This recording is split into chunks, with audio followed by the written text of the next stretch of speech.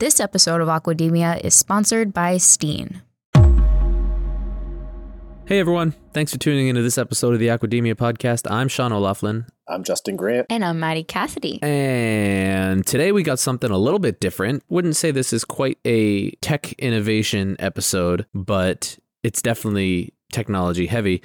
But it is technology that's been around for a little while and is just getting more and more utilized in processing plants, and that is ozone. We are speaking with John Brandt, who is the CEO of Ozone International, and he tells us all about ozone and how it's used to be used as a disinfectant and help with food preservation. So fascinating. I learned a ton. It's a really interesting, really good stuff. And before we get into that, make sure that you are subscribed to Aquademia wherever you listen to podcasts. So every time a new episode comes out, it is automatically downloaded onto your device without any effort from you. And follow us on social. We are on Twitter at Aquademia Pod. If you want to contact us, fill out the online form located at globalseafood.org/podcast. And if you like what we're doing and you want to help spread the word about us, leave our podcast a rating and review on whichever podcast platform you listen to us on. It helps us out so much, so we would love it if you did that. That's right. Enjoy this conversation we had with John, and we will talk to you at the end. Welcome to the Aquademia podcast. Our diet is hurting the environment in myriad ways. I mean, we desperately need to eat more seafood. This is a pioneering industry with a whole lot of people who have really good ideas and a lot of experience and are unafraid. Aquademia is your go-to podcast for a fresh take on all things seafood. So we're sitting down today with John Brandt, who is the CEO of Ozone International. John, how's it going? Thanks for joining us. Yeah, thank you for having me. I'm excited to do this. We're excited to have you on because we're going to be talking about something today that I don't think any of us have really thought about until your company reached out to us. Ozone International sent us an email using the contact form, which we talk about in the beginning and end of every episode. So if you want to contact us the same way, make sure you do that. They use that contact form to reach out to us and say, hey, have you ever talked on the show about using ozone as a food preservative or bing, bang, boom, all these other things that it's great for? And I said, no, we haven't talked about that. That's kind of a different approach to our episodes that we haven't looked at yet. So really excited to have John on here to talk about not only Ozone International, his company, but also ozone in general and how it can be used to benefit our colleagues here in the seafood industry. But before we do that, John, I want to get a little information about you.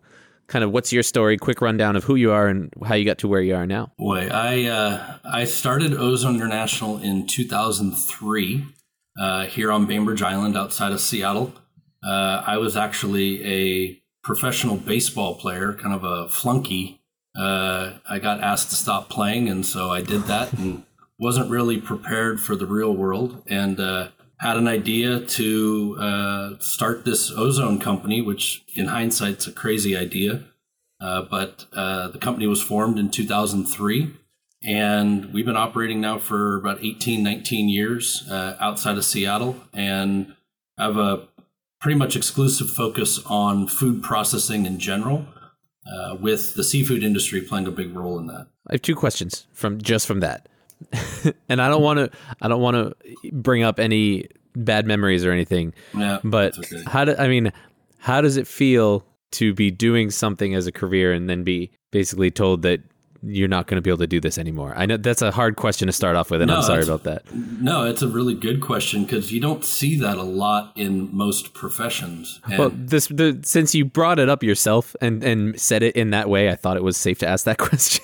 Yeah, no, it was actually a blessing in disguise. I was marginally good enough to play in the minor leagues, but I was going to be riding around on a bus for 10 years trying to make it. So I kind of ripped the Band-Aid off, and it ended very abruptly. I think that experience actually influenced at least the next 10 or 15 years of my life to have something that really was so central and have it taken away. So it took a little bit of time to understand the damage that can cause. But it also helped me appreciate, Ozone International and maybe clinging to it a little too tightly at times in fear that that's going to happen again. But overall, it was a healthy experience. It was painful at the time, but necessary. I imagine it gave you some shrapnel too, right? So like you've had this experience, so like when other experiences down the road that for other people might be a little bit more,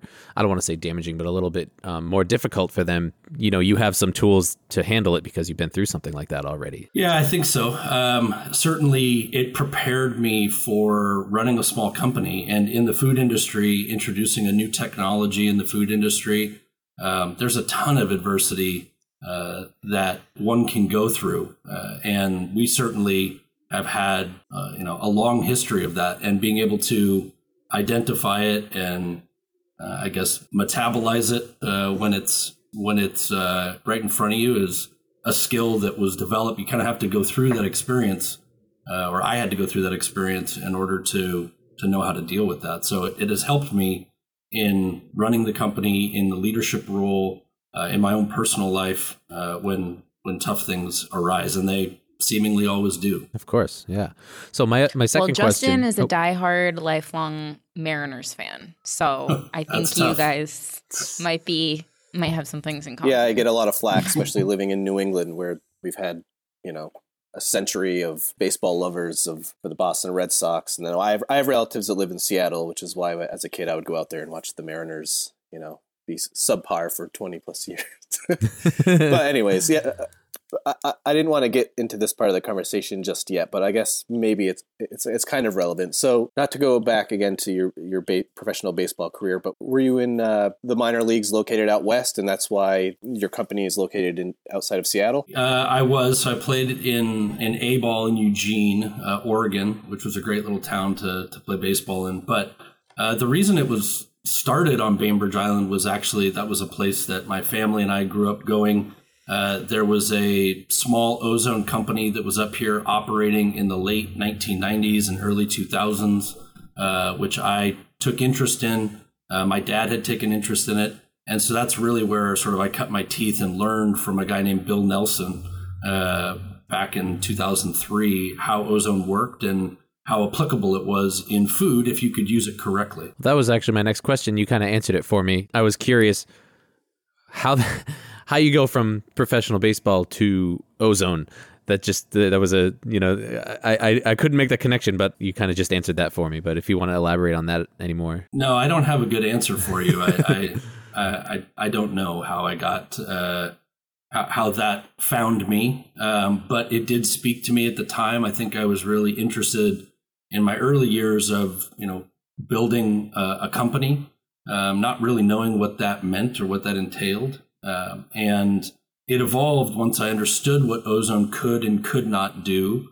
It evolved into, more of a focus on what was possible with this business, and looking at other companies in the industry that were passionate about the molecule, but had really struggled to figure out how to make this stick within the food processing industry. And so, as we go on, I'll talk a little bit about how we did that, because I think that was really critical to our long-term survival. Okay, so let's dial it back. And you talked about how you learned how ozone works from this mentor. And I'm curious if you can try to describe to an average person who is in the seafood industry and knows that, food preservation is, of course, very important, but doesn't know how ozone relates to it. Can you try to describe how it relates to the seafood industry in an easily understandable way for people who might not be science-minded like myself and Justin? Yeah, so the first thing to understand is what ozone actually is. And ozone is a molecule that's O3. It comes usually derived from a molecule that's always around us, which is O2 or oxygen. And it's essentially just a rearranged oxygen molecule. You add a third oxygen atom to oxygen. So now you've got O3. And that's a gas. Ozone is a gas, just like oxygen is a gas that we breathe. And so we build machines that turn oxygen in the air into ozone, this molecule, in a gas form. And then we either use that molecule in its gaseous form in a production environment or a food storage environment, or we inject it into water. And And so we create what we call ozonated water. And ozonated water is really a processing aid. And when you look at the seafood industry, there's all different types of seafood processors from whole, fresh fish processing, distribution locations. You have people that do fully cooked product or smoking. You've got RTE type operations with, you see that a lot with lobster or shrimp or crab. So depending on the nature of how a processing plant is intended to operate, that molecule, ozone, can be delivered either as a gas or in a liquid form. And it's got a couple of different objectives. What we're really trying to do is disinfect either surfaces or the product itself to lower bacteria and pathogen levels. So we're trying to kill bacteria and pathogens so that the product is either safer for consumption or it will have less bacteria, which is the root cause of spoilage. And so it allows, if we start with less bacteria on a finished product, say a fillet, then that fillet will, if all things are the same between a treated and an untreated fillet, or one that comes from a treated facility versus untreated facility, that product will inherently last longer. It takes longer for the bacteria to grow, longer for the odor to show up. And so we're really a food safety, food quality company. That's what ozone, the molecule, is. There are all sorts of other applications for it, but I think that's where the ozone industry has struggled over the past, is it's, cast its net a little too broadly. And so the key is understanding what it does well, what it can do safely. And when that ozone molecule comes into contact with bacteria, it releases that third O, right? And that O goes and oxidizes bacteria or pathogens, and you're left with O2, which is oxygen. So there's no trace of it. So it basically just reverts back to its original form, which allows you to use it directly on food or in drinking water or bottled water or in processing water. You can use it for sanitation, and it's a neutral pH and just goes back to oxygen. So we kind of comes full circle by the time you use it. And that's primarily how it works in a food processing plant. Has this process been around for a while? I mean, I haven't heard of it before, and I was just sounds really intriguing. I'm curious how long it's been around for. I'm not a great ozone, true historian. I believe that Nikola Tesla invented or discovered ozone a long, long time ago. They started using ozone predominantly in water treatment for drinking water. So there's a lot of municipalities that use ozone for drinking water disinfection. And I guess one of the unique properties of ozone is it doesn't last very long. So you can't put it in a traditional chemical drum and ship it to a food processor like you can with chlorine or PAA or something. So we're actually making it on site, and it dissipates very, very quickly. So because it's this fragile molecule, it also makes it a very aggressive molecule. It works very quickly. It's more comfortable as oxygen than ozone. So after the drinking water industry, you started seeing it a lot in pools and spas, water parks, places where you wanted continuous treatment, but you didn't want whoever was engaging with that medium to have to deal with some of the undesirable effects of, say, chlorination or maybe some other chemicals that were traditionally used. That's how it gained sort of a more mainstream foothold. And then companies like ours came around and said, okay, well, if you can use it for drinking water, what can you do at more aggressive concentrations, either as a gas or in water, to disinfect food products? And that's really where the ozone industry began for food processing in the mid-1990s. And then you saw a lot of these smaller companies pop up saying, we can build ozone machines and sell them to food processors, which came with its own set of challenges because ozone machines break. They're complex. So that was another question that came up to me is your product, you sell the machines? We used to. You used to. So what is your product now? What is your process? Yeah, so we talking about some of the adversity that we faced. So we learned pretty quickly on that ozone machines break. And B, customers don't actually want an ozone machine. Food processors don't want the ozone machine. They actually want the outcome that the ozone machine is intended to provide. So we moved from being in the business of providing the device and saying, here, you buy this and call us when it breaks, to saying, why don't we get in the business of providing them the outcomes that they're looking for? And so what that meant was, instead of selling them a machine, we started essentially providing them a service. And that service was Ozone International owning the machine, putting it at the customer's site, providing we learned that if you're going to do that, you better have some people around the country that can take care of these machines. So we had to build a national team of service technicians. And then we found that that was really attractive to food processors. They didn't have to come up with a large amount of money. They didn't have to, depend on whether this or hope that this ozone machine was going to run safely and effectively for a long period of time. They had a partner, a service provider that specialized in ozone and delivering those objectives that would, do this for them. And so with that, as there was this uptick in demand, we tell some old funny stories about, I used to drive around California and I would show up at a customer site and I would listen to hear if the ozone machine was running, because if it was running, I knew it hadn't broken while I was gone. And when I would show up, if it was still running, we were good. And if it wasn't still running, it was bad. And so that came sort of the integration of the internet and allowed all of these machines to be monitored continuously and recording themselves. So now they tell us when they're not running so that we can do a better job of supporting our customers. That's so interesting. I feel like that takes a lot of self-reflection to be like, okay, our company is providing this product for people and it seems like they would actually prefer something else. So that's really interesting pivot that you did. And I feel like that must have been a difficult decision and figuring out new challenges that come along with that. Yeah, it was actually my dad's idea. My dad said, you're struggling to sell these expensive devices. Why don't we just rent them to them?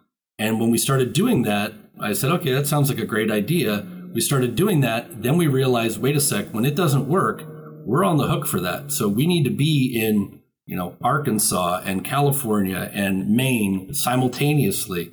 And so it kind of opened our eyes to a whole different approach that really was the inflection point for our business. I've seen that model be used before, actually. When I was my last job was in a zebrafish lab doing biomedical research at a hospital. And our system was basically, I think it was like rented, just like they came in, they built a whole system, all the racks with all the tanks and everything, and the whole water quality life support system. And then we had our one rep from that company that would come like once a week, and he would come and do any maintenance that needed to happen and make sure everything's working. And if we had issues, we'd call him up and he'd show up. Like, he lived in town and he was right there. And it was a great thing because I didn't have enough knowledge of that machine to go in and make the changes that I needed to make in a situation where something needed to be fixed right away, because then we could lose, hundreds of thousands of fish, and that means you're losing hundreds of thousands of dollars. So it's a good model for these types of technologies. For sure. Specialized equipment. It's essentially the copier model that people use for a copy machine. Nobody knows how to work on a copy machine. No. But everybody wants one or needs one. And so you rely on that partner, and they're responsible for making, all you want is the copy. You don't want this monstrosity sitting in your, office. You just want the outcome. And so it's a very similar parallel. So did you mention that your machines now, they must have some sort of, they must connect to, I guess we can, in air quotes, which no one can see because this is a podcast, but like to the cloud, like there's some sort of connectivity. So if there is a failed part at this point, you can get alerted and send out your regional representatives, I guess, to come take a look at them? Yeah, you essentially have, dual way control or dual way communication and full control over the machine sitting right here in the office. So if we had a seafood processor in Eastern Canada, which can be tricky to get to, and they have a certain issue, we can log in and turn their concentrations up or down or on or off, and walk through challenges real time with them, because no matter who you are, for us, if we dispatch somebody in a truck, it's expensive. But B, it takes time for them to get there. And a lot of these systems, when they get written into, a HACCP program, or they get written into standards that the food processor says they're going to adhere to, they don't have, 2, 3, 4 days. We have some customers that only have a 45-day long season. So you don't have, 3 days to get there to solve their problem. You've got, you're measuring your response time in minutes, not in days. Want to say a quick thank you to Steen for sponsoring this episode of the Aquademia podcast. Optimizing your skinning process has various advantages regardless of your company size. In changing from manual skinning to machine skinning, your production process will speed up and deliver consistent quality. The absolute key here is that anyone can skin your fish on a Steen machine without experience and with excellent results at the same time. This makes your staff and your company more independent and more flexible for what the future brings. Changing from manual skinning to automated in or out of the line can speed up your process to over 120 fillets per minute with an astounding yield. High yield means more profit and contributes to the fast return of investment on the Steen machinery. Next to that, they are safe to use, fast to clean, and easy to maintain. So thanks again to Steen, our technology, your solution.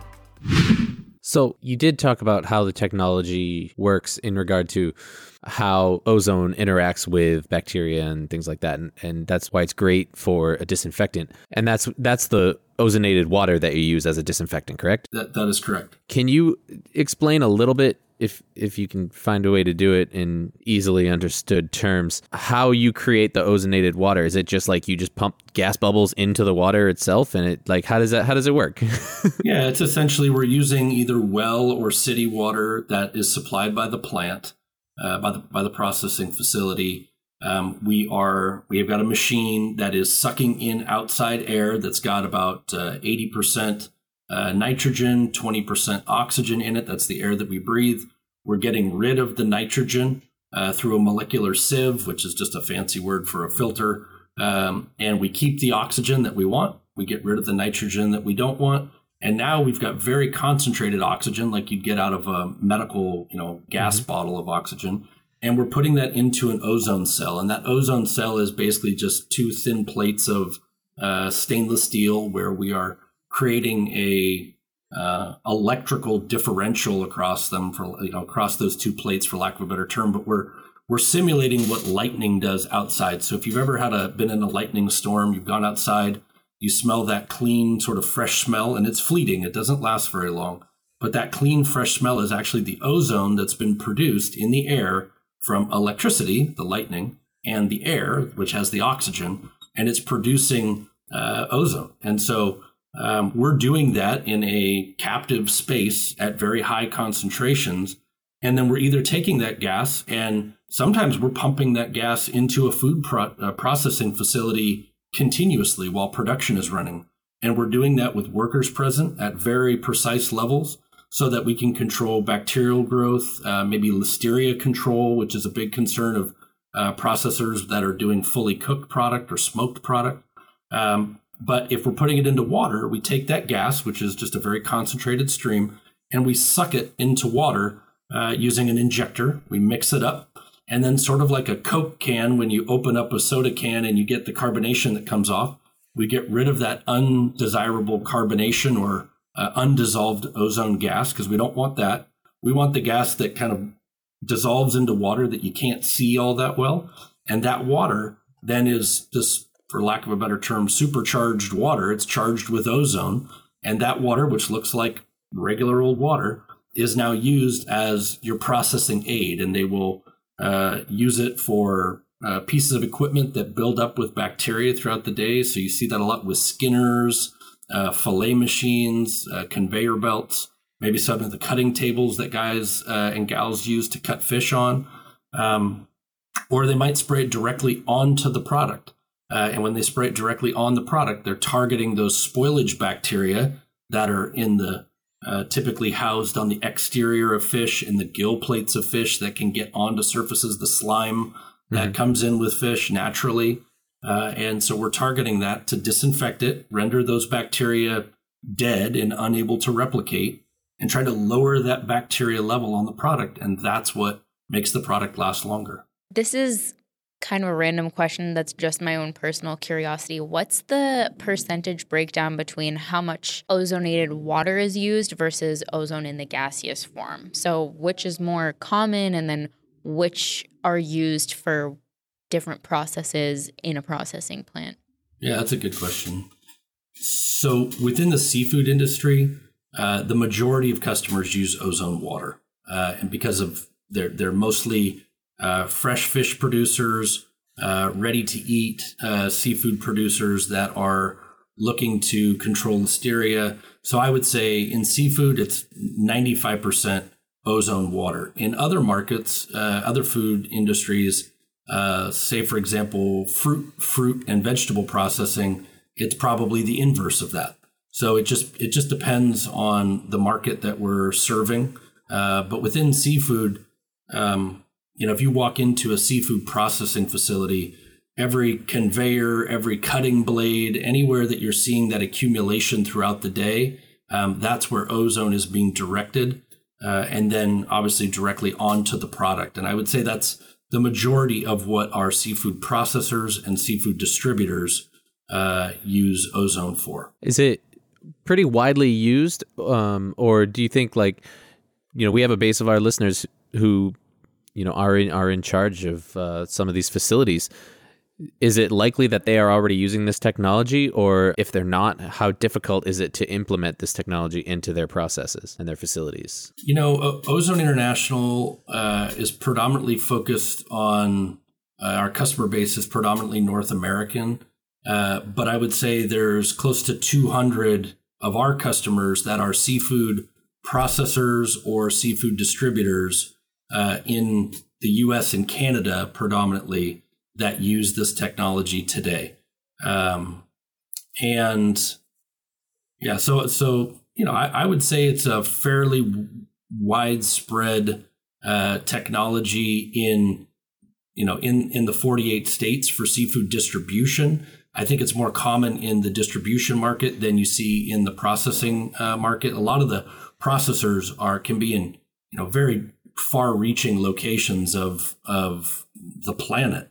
And so anytime that you have specialized equipment with long distances, A, the internet is critical, but B, it's harder to get a technology out there and get visibility out there. So, even in Alaska, we probably only have 15 or 20 customers in Alaska, yet there's, probably hundreds of seafood processing facilities in Alaska. So that adoption rate is much lower than, say, in metropolitan cities in the U.S., you're probably at, close to 50% that use ozone in some way, probably, Maddie, in a aqueous form, predominantly looking at shelf life extension, odor control. So if you use ozone in a processing plant, it doesn't smell like seafood.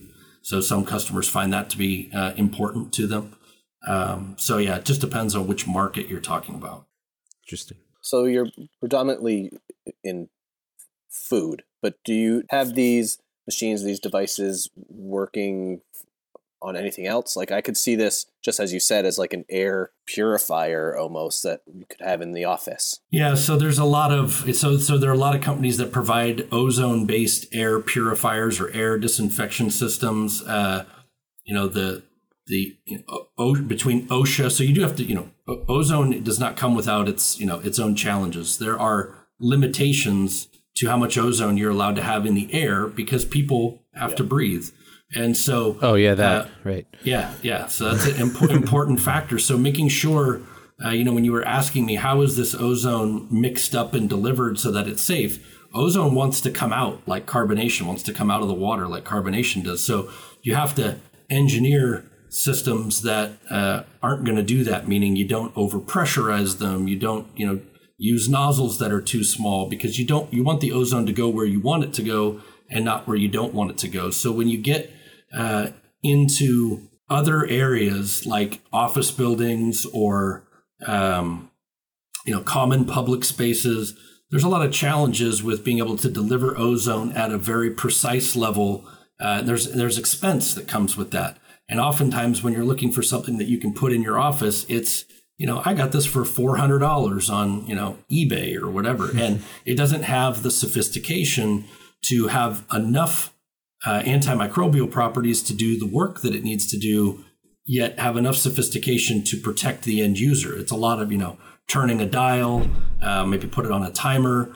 And so I think those are great examples of when you can get outside of the boundaries that, where ozone is really uniquely positioned. That's the key, is you want to use ozone where it's going to be uniquely advantageous, and not where you could use a different strategy that might be safer or less expensive, or more widely used today. That's a challenging proposition. So, Sean, to answer your question, integrating this into a facility, if they already have ozone, usually it's a pretty quick integration, can be done in a day. If they don't have ozone and you need to get water from here to there to 9 different locations, then there's some plumbing that has to be run, and so it can be a little more involved. So you've got to have the ability to design what that plumbing system looks like. You'd be amazed at how many of our customers say, "Great design. When can you install it?" So now you've got to have a team that can travel and go and run plumbing and do work in different states or provinces. So, Maddie, these are examples of sort of the evolution of the business model as you solve one problem and you realize you have to have other products or services that you offer in order to really close the loop. And again, getting back to the theme, give the customers what they want. Customers want the outcome. They want, salmon that lasts 15 days instead of 11 days. They don't want a machine. They don't want to run plumbing. They don't want to take care of it. They don't want to monitor it. They want the outcome. And they got to have a trustworthy partner that's going to deliver that, daily for them. That's the goal. So what do you see coming down the line in the future for ozone? We talked about these kind of consumer technologies that maybe aren't quite at the level of sophistication that they would need to be effective and safe. But what else do you see coming down the line, or do you predict will come down the line using this technology, either from that standpoint, from like a consumer standpoint, or from a more large organization like a production facility? What are some of the other uses or technologies that are going to be coming out? Well, I think that as long as the vendors for ozone can do their job, meaning giving the customers what they want, that over time, you have enough people now where there's a groundswell of commitment towards ozone that it will endure and become, it's never going to be 100%, but there are going to be more and more people that use it. There are going to be more and more retailers, food service companies that ask for it because it reduces their shrink when they're selling product at their grocery stores. We never really got into building devices that could be used at actual fish counters because you've got to get that footprint and that cost down so low that you start to lose some of the required components in an ozone machine to make it fit their price point and fit their needs. But I think someday a company will crack how to build a reliable ozone machine for grocery stores and potentially restaurants, although their turnover is much faster.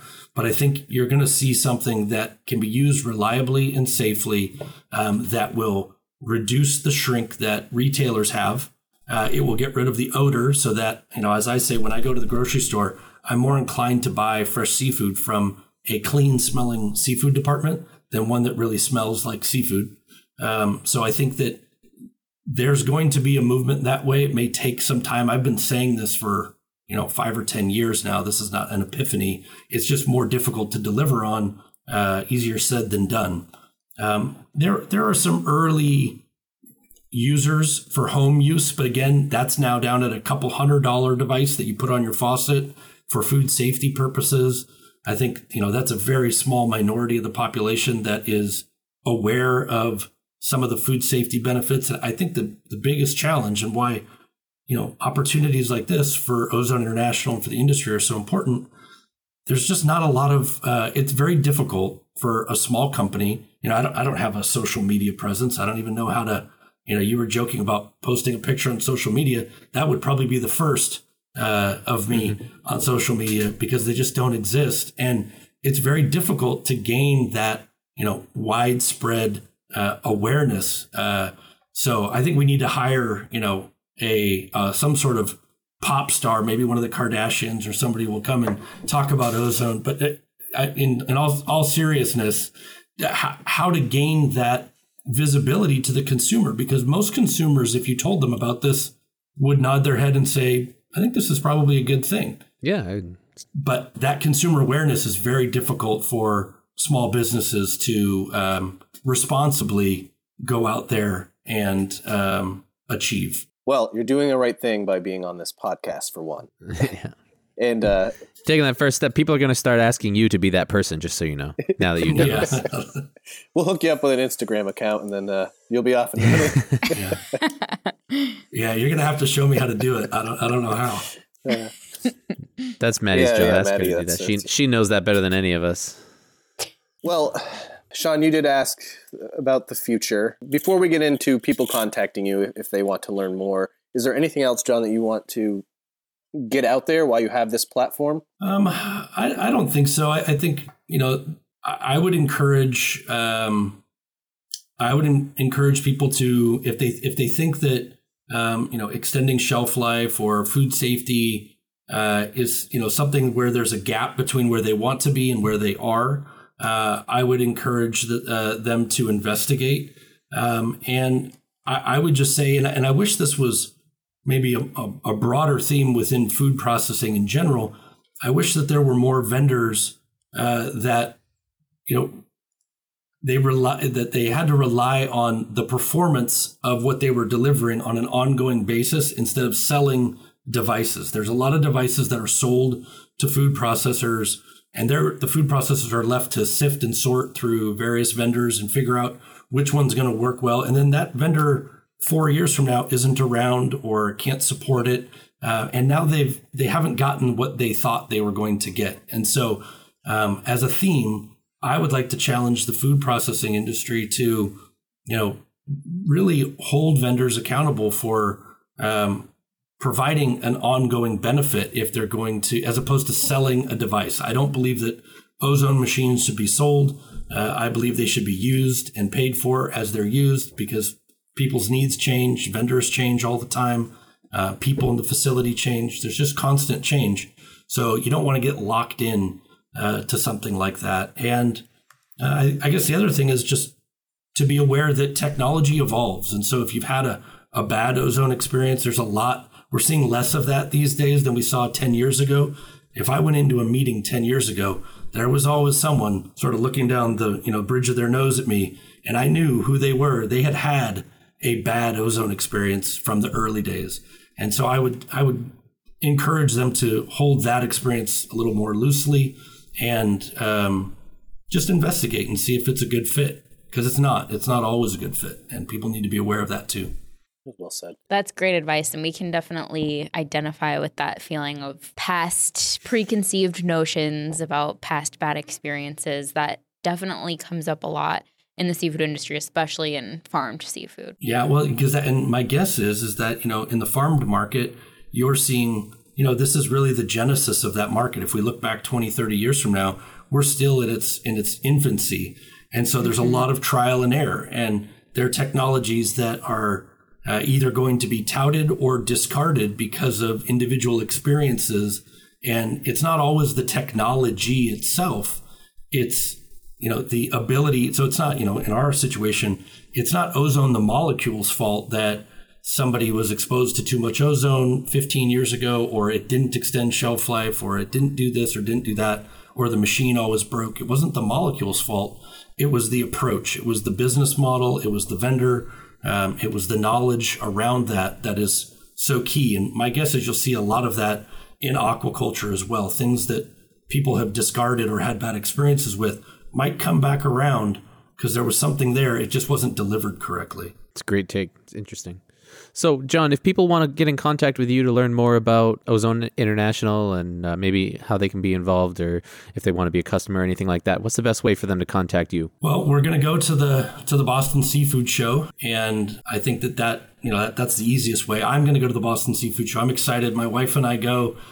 We love Boston. Haven't been in a couple of years, so I'm excited to go back and see old customers, see new ones. I like talking about Ozone, even if people aren't interested or aren't a customer of ours or want to be a customer of ours. There are people that have Ozone that maybe they're struggling with it. We can give them, our 2 cents, because and it's crazy to say this, but I've been around the block a long time with Ozone now. And so that would be one reason to stop by and say hi. I think, other than that, we have a website, which is the letter O, the number 3, the letter I, so O3I, LLC.com. It's confusing. It's not the best. Maddie, I'm sure you could think of something better than that. Well, we will link directly to it in the show notes of this episode, so people don't have to try to hunt for it. They can remember click on the that. link. Yeah. Or if you Google Ozone International, it's like the second thing that pops up. So yeah, so that's always an easy way. I'm easy to get a hold of. I mean, I've had the same cell phone number since high school, so I think that that's an easy one. I can provide that to you guys if that's helpful.